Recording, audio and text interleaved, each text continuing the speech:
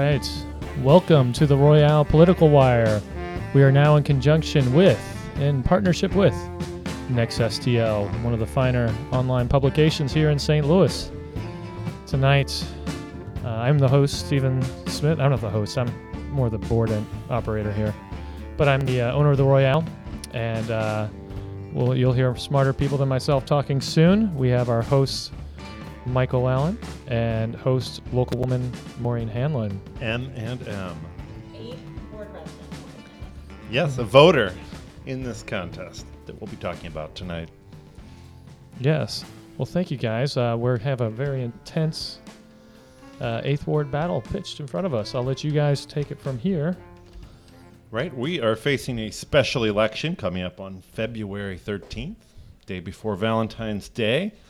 Hopefully neither a massacre nor a shotgun wedding will come out of this.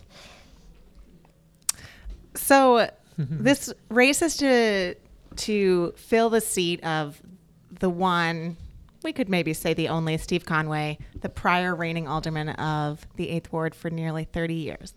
If elected, is that a path you see for yourself? 30 years as the 8th Ward alderman? Or what do you envision? So first of all, I'm going to say hi. I'm Hello. Annie. Go right at you. Annie Maureen's Rice. not Hi. much for small talk. That's okay. Let's get right to it. And the other thing I want to say, it is also Fat Tuesday. A little less. So high turnout is intense. predicted. Sure. Yeah. Get your donuts and your pancakes and come vote, please. 30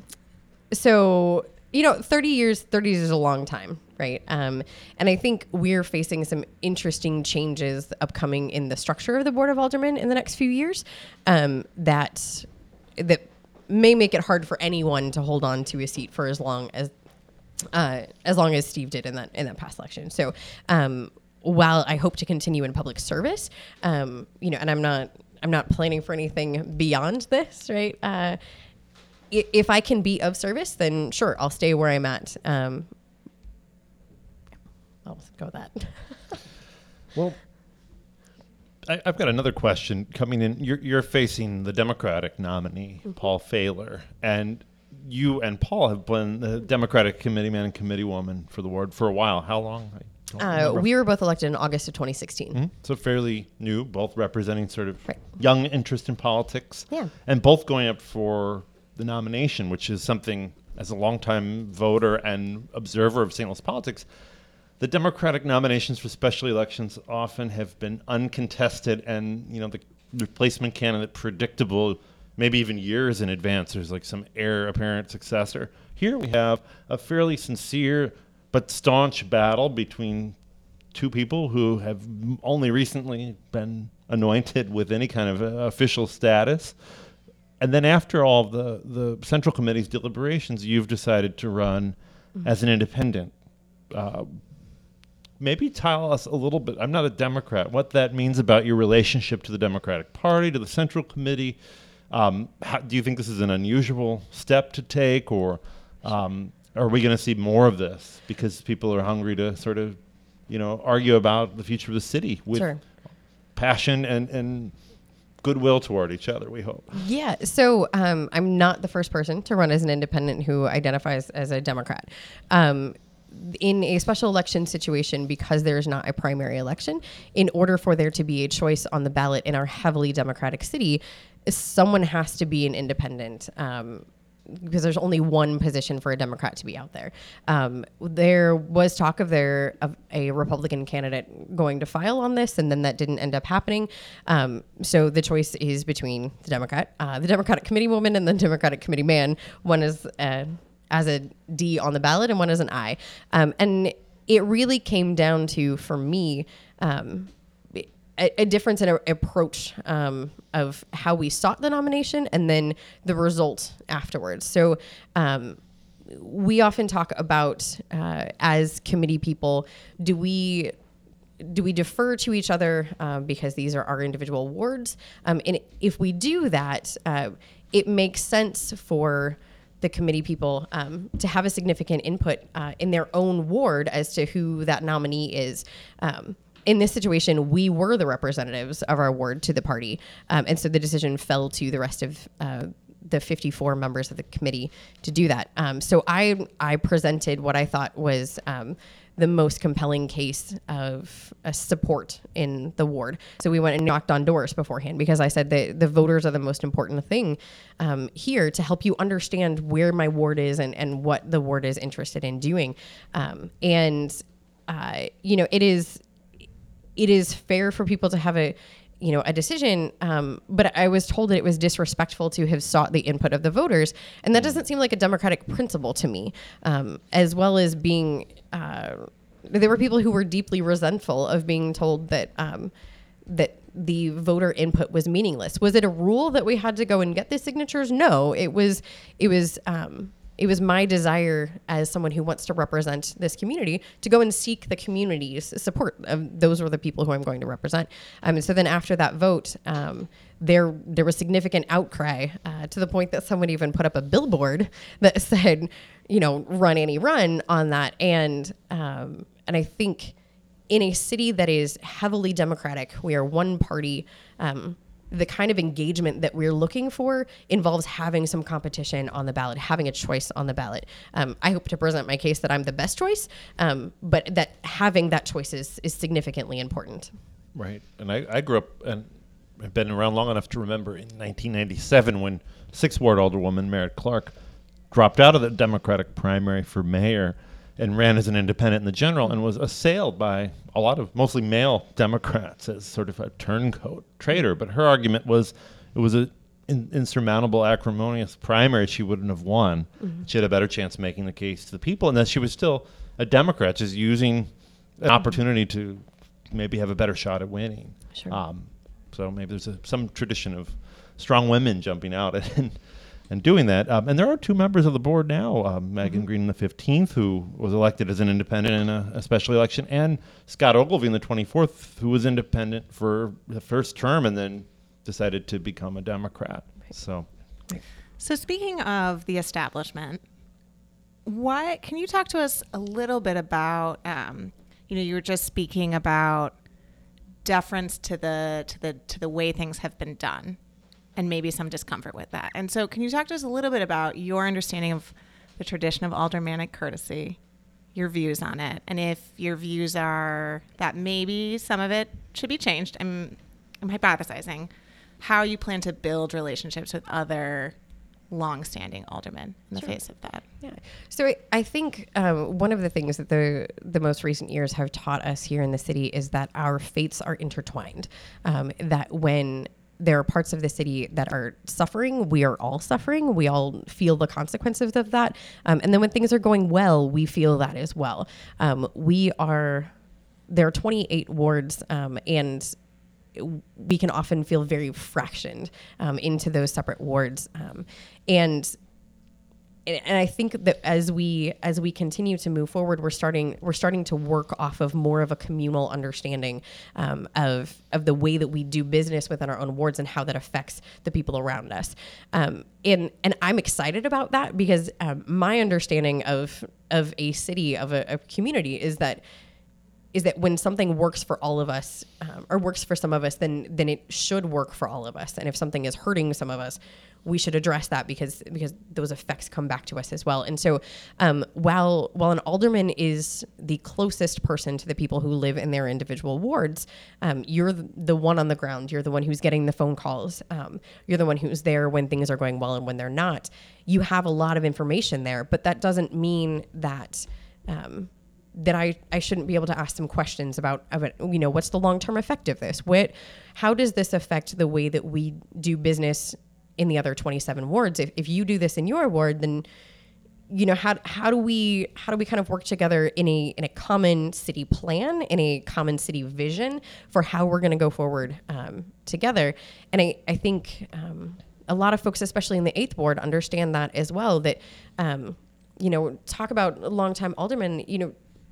The 8th ward has transformed in the past couple of decades. We're in a position where a lot of things are going well. We have concerns. There are things that we need to keep working on, and there are lessons that we've learned from the ways that have been done. But that success, general sort of well-being in the 8th, means that we have we have ideas of things that have worked that we can share. We have concerns that of things that haven't gone well that we can also share with other parts of the city that haven't had the same sort of investment, haven't had the same sorts of successes we've had. So that common sharing of struggles and successes, I think, is really important. And I think as far as building relationships go, I don't hold political grudges. There's way too much work to get done to say, well, this person didn't do this, so I'm not going to work with them on this. We have differences of opinion, and those things are healthy. That's part of discourse, right? Is to have yeses and nos on different votes and to work through those things together. And so relationship building is something that I'm passionate about. And I hope to be able to do that from day one, to walk in there and say, hey, I'm not here to just tear things up and throw things around, but I want to learn from the folks who have been there, because there's a lot of knowledge there that, coming in as a brand new alderman, you're not going to know. So those relationships are important. But then also hopefully seeking out best practices from other cities, bringing those things in and working with people who are trying to move in fresh directions as well. Right. So those are a lot of great sort of hopes and aspirations, and you're looking wide and talking about best practices and interrelations. But I guess I'm kind of curious how this race is going to be won. You're both running for the seat held by an alderman who used to, he had no Facebook profile and would shout out his cell phone number at public meetings. He was very much a sort of a direct contact, 24 hours, very hyper local kind of figure. Mm-hmm. Are you knocking doors, using social media? How effective are those methods? Which is the method that's going to win this race? Sure. You seem to have a very heavy social media presence, and your opponent not as much. And I wonder if that's an indication in, maybe just disdain for those platforms, or some philosophy on which is more effective at reaching the voters who are now voting in a very different ward than it was the last time, even when Conway ran. Sure. I mean, I think it is reaching people where they are. So there are places that knocking on doors is the best way to reach people, because you're face to face with them in their home, right? The nice part about campaigning in cold weather is that people tend to invite you inside to warm up. So you actually get to have these conversations that says, hey, come in and warm up. Your nose looks frozen. Let's have a longer conversation, and less about just you're letting all my AC out. Get off my porch. But so knocking on doors, I mean, is huge. We've been canvassing from the very beginning. I've knocked hundreds of doors myself, and we've had great conversations there. You find out what people really care about when you're in their home. But also there are people who we can't get to. We have apartment buildings that, there are doors that are closed. We have people who are moving in and out. We have new renters. We have things like that. And so then you have mail that reaches those folks, right? That's, someone said, why are you sending me all these recycling materials? And then someone else said, well, you must not ever have a fire in your backyard, because these things are great for kindling, right? I'm hoping that they read them first, because otherwise we're wasting a whole lot of time. But there are some folks who wouldn't know that there was an election if we didn't reach them through traditional methods, right? Social media is important, but it can become a bubble. That you're only talking to people who only think like you. Conversations and actual productive discourse is difficult on social media. It has the ability to spark really nasty things really quickly. Sometimes things can be really great, but it takes a whole lot of effort to make those things happen. And in a short, compact period of time, it's hard to do all of those things, but we're trying to do as many of those things as possible. We've got people phone banking as well. And so it's contact with people contact wins races, getting people to get to know me, get to know what I'm about, what I'm interested in doing, and finding out what's important to them, so that we're not just, I can have all the great ideas in the world, but if nobody agrees with me, well, then what's the point, right? So I guess kind of speaking of bubbles and divisive issues, you practice as an immigration lawyer, which I would imagine is a fairly intense profession to be in 2018, this year of our Lord. So talk to us a little bit about that. I mean, how has it been? I would say from my brief experience that something about being really enmeshed in the legal details of things is that it can really influence what you think is good policy in terms of supporting immigrants, or like just tell us about kind of your day-to-day in that regards, because that's, I would imagine, a pretty heavy job at times. Yeah. My office the day after the election was a pretty rough place to be. One of my bosses, Javad Khazali, actually, so both of the Khazali and the Warsh that I work for, both of them live in the Shaw neighborhood, so we're very Eighth Ward heavy over there. Disclaimer, they were my attorneys when I was facing the Ferguson Municipal Court. There you go. So they did. That's a good legal team, Michael. Yeah. Only the finest. Oh, yeah. I did not see the interior of a jail cell. Oh. That means more than I can say for many people. So means hopefully we did good work for you. So Javad is an Iranian American immigrant, and so for him, he was dealing with this immediately anti-Middle Eastern sentiment that has been around since 9/11, but intensified after the election. And our clients are from all over the place. We don't have a particular area that we focus on the most. But I'm also on the board of the Migrant and Immigrant Community Action Project, the MICA project here in South City, and the MICA board, the MICA project works heavily with Hispanic immigrants, a lot of undocumented population. And so we have this sort of balance between, the families and, college graduates, people who are out there working, have international jobs sort of clientele. Some of the folks I work with at the firm are those folks. And then we have the MICA project clients who are the lower income. MICA does low bono immigration legal representation. So folks that can't pay full services for a private attorney. And so you've got this broad swath of people who are present here in St. Louis, right? We have everything from refugees from all corners of the world to professional people coming in and working at our large corporations, people sponsored on business visas. And it is an intense time because this is constantly in the news. This is and we're facing increased enforcement actions, right?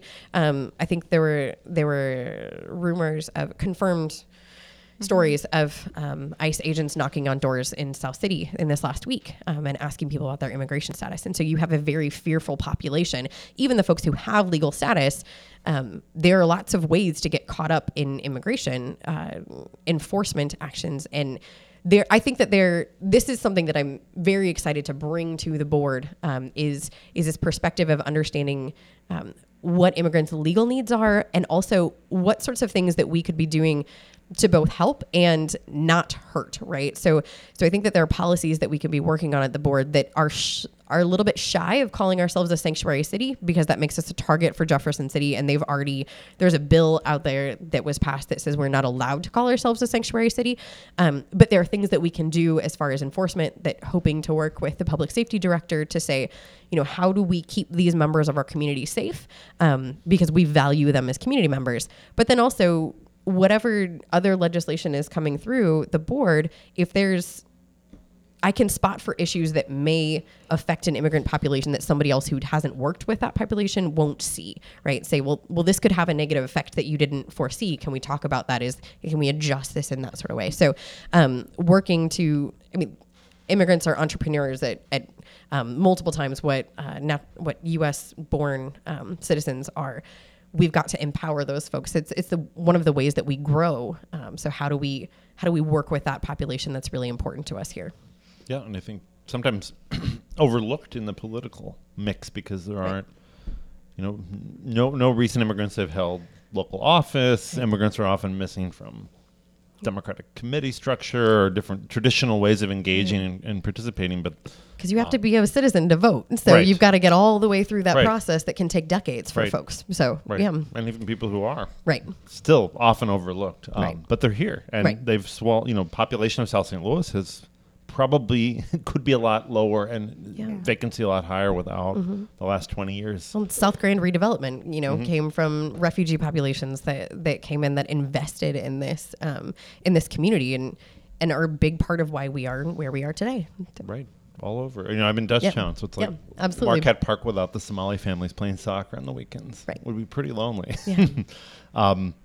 Things people overlook. But I guess to follow up to all that, it's like you have some very clear passions. I could get you in some gotcha things on like, what do you think about the marijuana bill? But instead, I kind of want to like ask something a lot more practical and expansive that gives you a chance to daydream. If you do win the election, one of the things you'll get to do is serve on committees of the board. And I think we're learning that a lot of the real action, because there aren't 16 progressive votes to defeat something on the floor, a lot of things are happening in committee, and that's where things are happening. I don't know if the president will put you on the committees you want, but have you given thought to which committees you'd like to serve on and why, where you might fit in?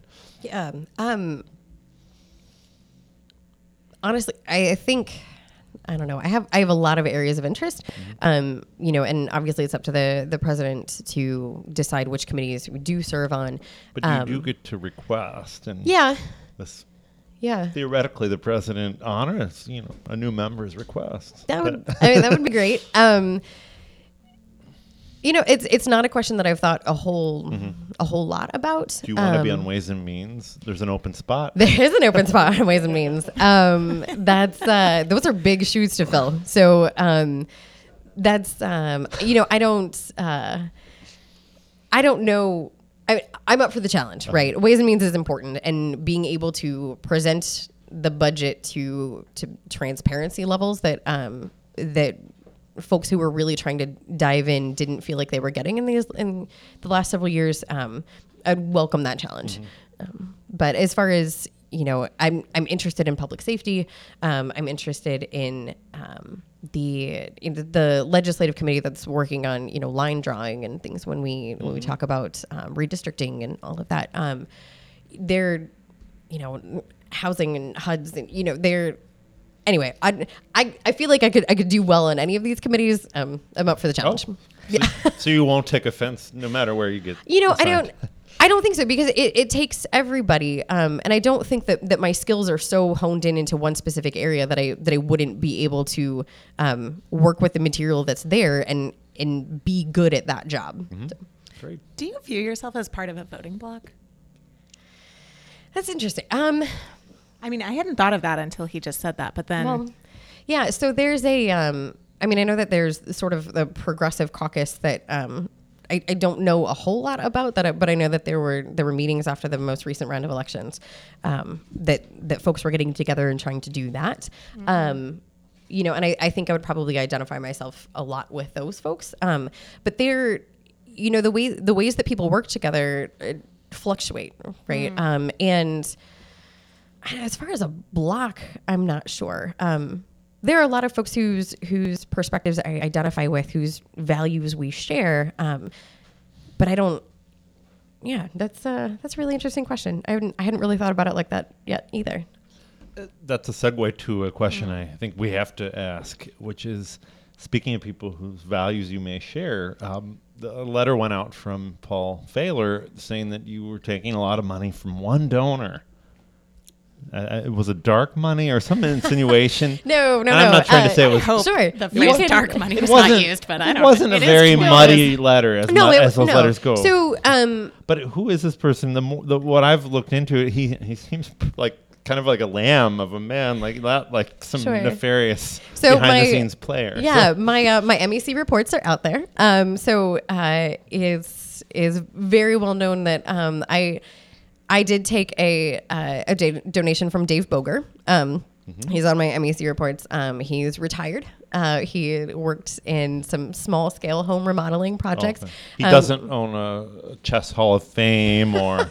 No, he is not Rick Singfeld. Okay. No. Some kind of Breitbart affiliation right. or what are we going for here? None of that. Dave and his wife have lived in the Shaw neighborhood for a long time now and have been very invested neighbors there. His wife is a pastor at a church in the area as well.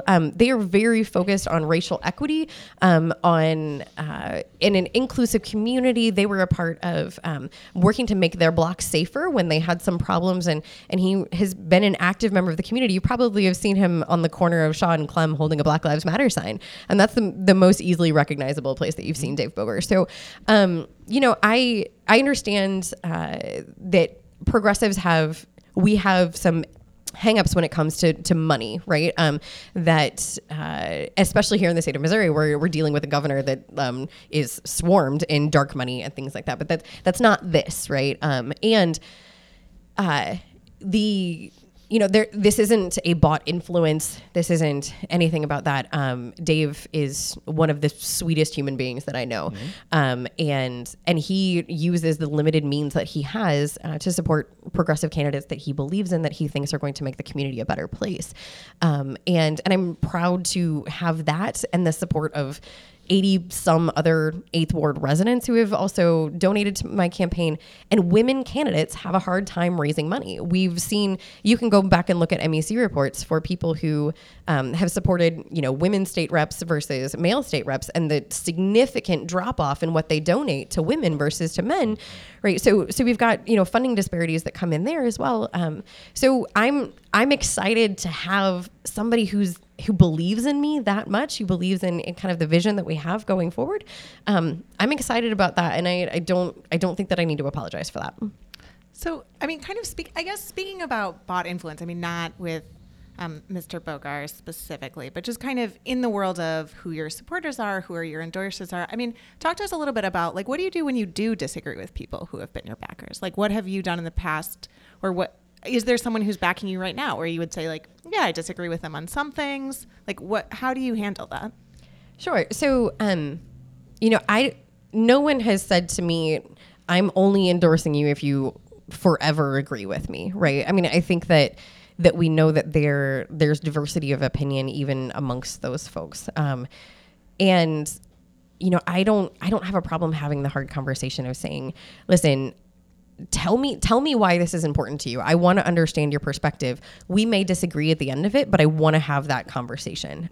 So we can go back to the committee race. I was not endorsed by the 8th Ward Independent Democrats when I ran for the committee woman's seat, but immediately joined the organization because it was the important thing to do to bring people into an organization, to start trying to work to bring in folks who weren't historically in that, to empower that organization. And so there were people in there who hadn't supported me, and we worked together just fine. You work to build those relationships. I walk into a room, I say hi to everyone, I shake everyone's hand, and we get the work done, right? It's about the work at the end of the day.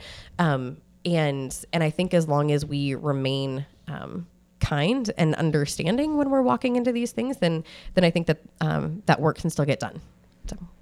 So just switching it up, we have a very short period left to wrap up, but something I wanted to touch on, the issue of tax abatements. The 8th Ward has been kind of one of the Southside epicenters of abatement, and those abatements have largely been accrued by conversions of multifamily housing to single-family homes, sometimes to other projects that preserve multifamily buildings. But the net results of development have been identified in reports like Public Policy Research Center, I think 2 years ago, showed that Section 8 vouchers, as a result of the loss of these units, went down 400% in the Shaw neighborhood between 2000 and 2014.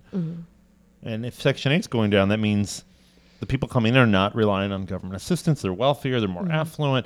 They might not be much more affluent, but in a city like St. Louis, it's still probably a very significant, different kind of a person with different kind of wealth and access. Sure.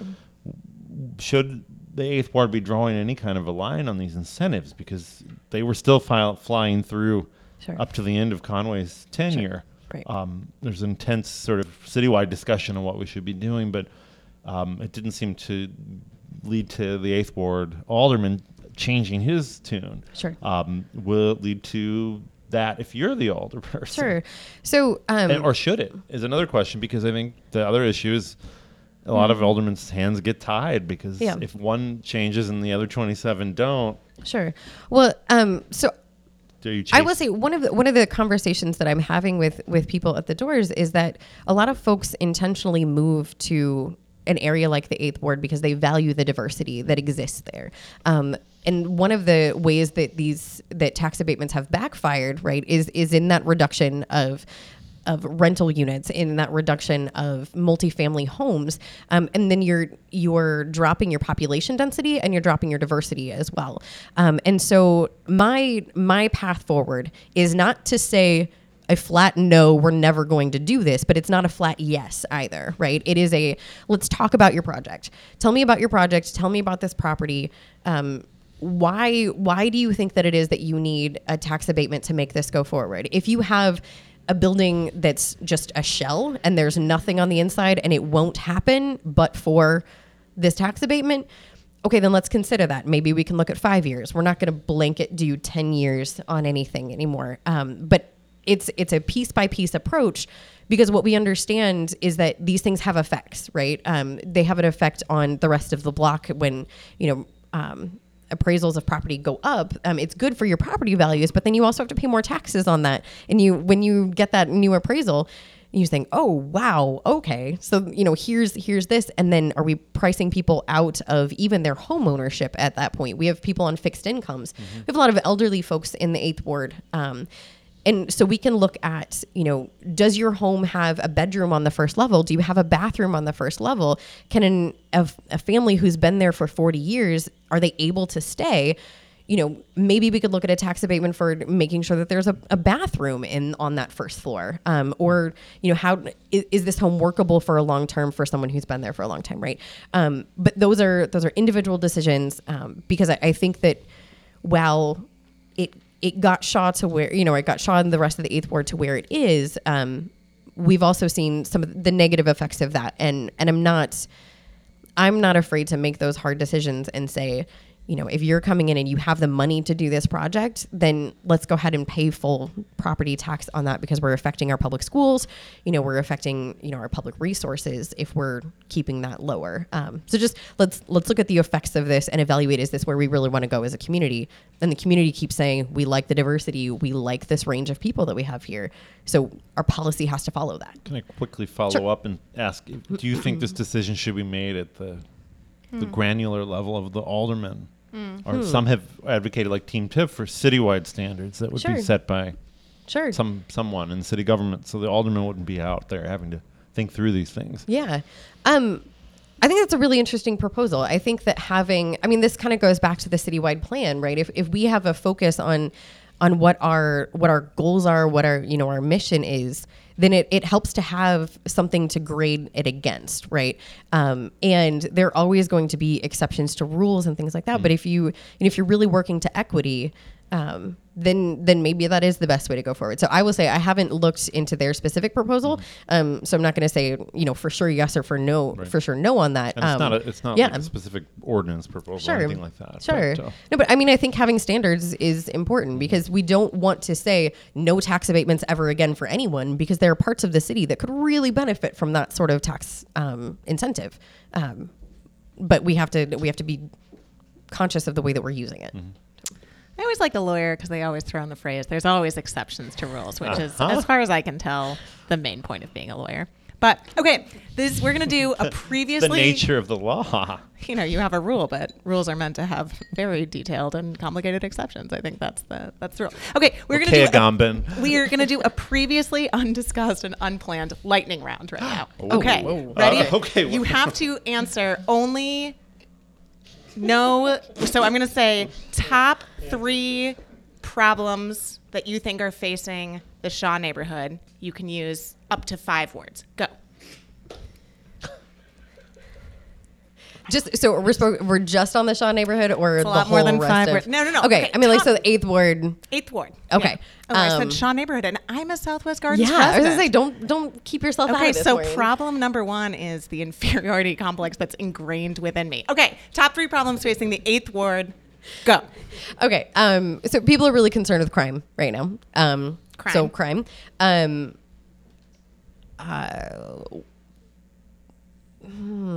Fresh ideas, engagement in the community, schools, I think.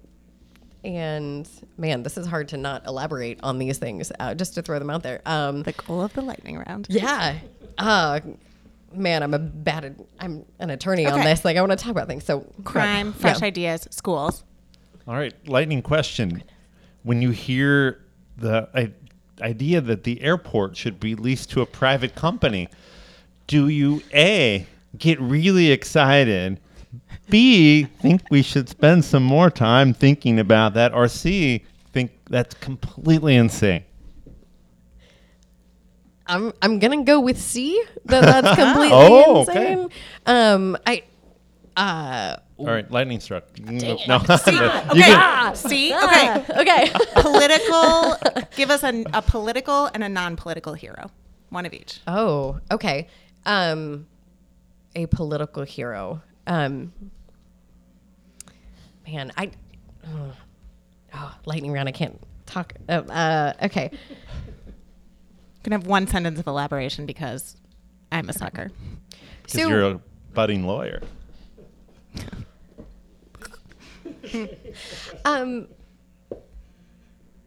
Okay, I'm gonna go. She's fresh in my mind right now. Judy Baker. Do you guys know Judy Baker? She ran for treasurer in the state. She is a determined, hardworking woman who is able to have hard conversations across diverse groups of people with a smile on her face, and she is inspirational to me as a woman in politics. Okay, non-political hero. Non-political hero. It's okay to say a fictional character. Rest in peace, Ursula Le Guin. We're all in mourning. Maybe we're not all in mourning. I'm in mourning. Yeah. Eminem are in mourning. Okay, fictional hearing.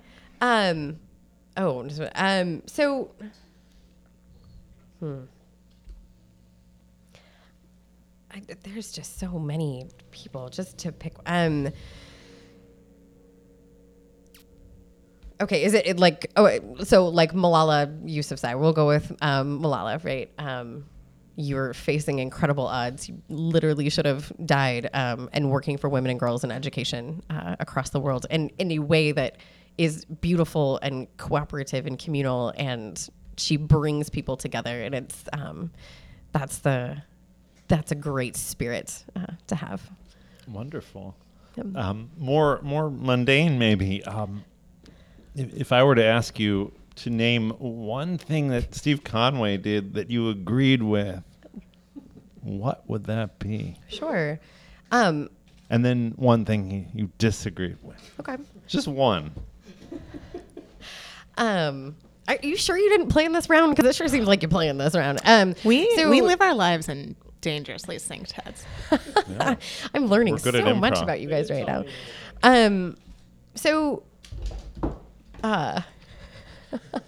One thing I think he did really well is protecting Tower Grove Park. That is something that the 8th Ward borders Tower Grove Park on 3 sides, and as a public-private partnership, the 8th Ward has a significant impact on how that works. And Steve did a great job at on the Ways and Means Committee, making sure that they were funded and some of those ward capital funds to work on things in Tower Grove Park. I think that was great. One of the things I disagree with, I would say accessibility, right? It was hard to get a hold of Steve. It was hard to have longer conversations, and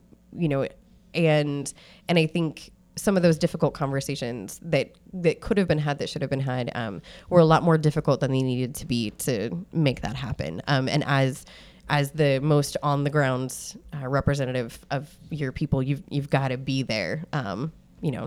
After the meeting, sticking around, making sure that people know that they can talk to you about things, and even if you end up still disagreeing, you're open to that conversation. So. All right. You've survived our lightning round. I think so. All right. Wow. All the bolts struck and you are still walking. Woo. Yes. I wasn't sure where things were going there towards the end. These guys are very, very imaginative. Yes. I think. Anyway, but Yeah. Thank you, Annie, for Thanks. coming down. Thanks so here much to for the having Royal me. Political Wire in partnership with Next STL. Definitely. And Steve, And Tinder. Steve, There are 2 sponsors. I'm just kidding. Are we having a forum I don't here know at the how to use Royale Yes. where 8th Ward voters can see Oh, the yeah. lightning round between Paul and Annie rather than the That's M&M team So teasing the candidate. So yes, well, next week we have Paul will be sitting in the hot seats where Annie is right now. Next Wednesday night around 8ish, we will be doing this live stream. We'll be throwing this up on podcast soon. And then the week after that, what is it, the 7th? The 7th. Yes, Yep. the 7th on a Wednesday at, I think, 8 o'clock again, right? But we're going to do that downstairs in the bar, rowdy style. I will be the sergeant at arms, so, behave.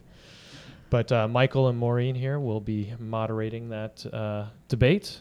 And they're always fun here at the Royale. If you've ever been to one, we've done them for many of the neighborhood wards, and they usually are pretty damned entertaining. Right. And will there be a special on the 8th Ward cocktail?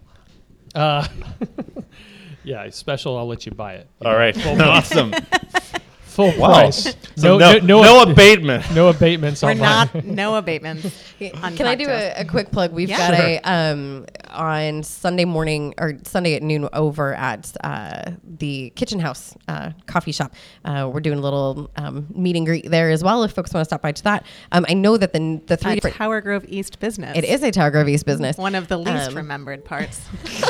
Below even my poor Southwest Gardens. Oh, no, I lived in the 3500 block of Connecticut for 3 years. Wow. So I was That's a you good would block. start I was your address over that there way. last night. Okay. Okay. Anyway, So we have that, and then we're NARAL Missouri is coming out. We're doing a big event Sunday afternoon. Each of the three neighborhoods are trying to put together another neighborhood forum. We don't have that announced. So I know folks are saying, hey, how do we get in touch with you? How do we come out and ask questions? So just want to say we're trying to get as many events on the schedule as possible in a very short window of time. Yes. So 20 days until the election, and Wow. Thanks so right. much And for you have a website? I do. It's AnnieRice4STL.com. If you just Google Annie Rice, it will still pull up the old committee page, and there will be links on there to direct you to the new one. But they're different platforms, and sort of like syncing them is a little bit difficult. But AnnieRice4STL.com. Great. Thanks. All right. Well, thank you so much. And be sure to tune in, subscribe to our podcast, rate it, and all that good stuff. And I guess we will see you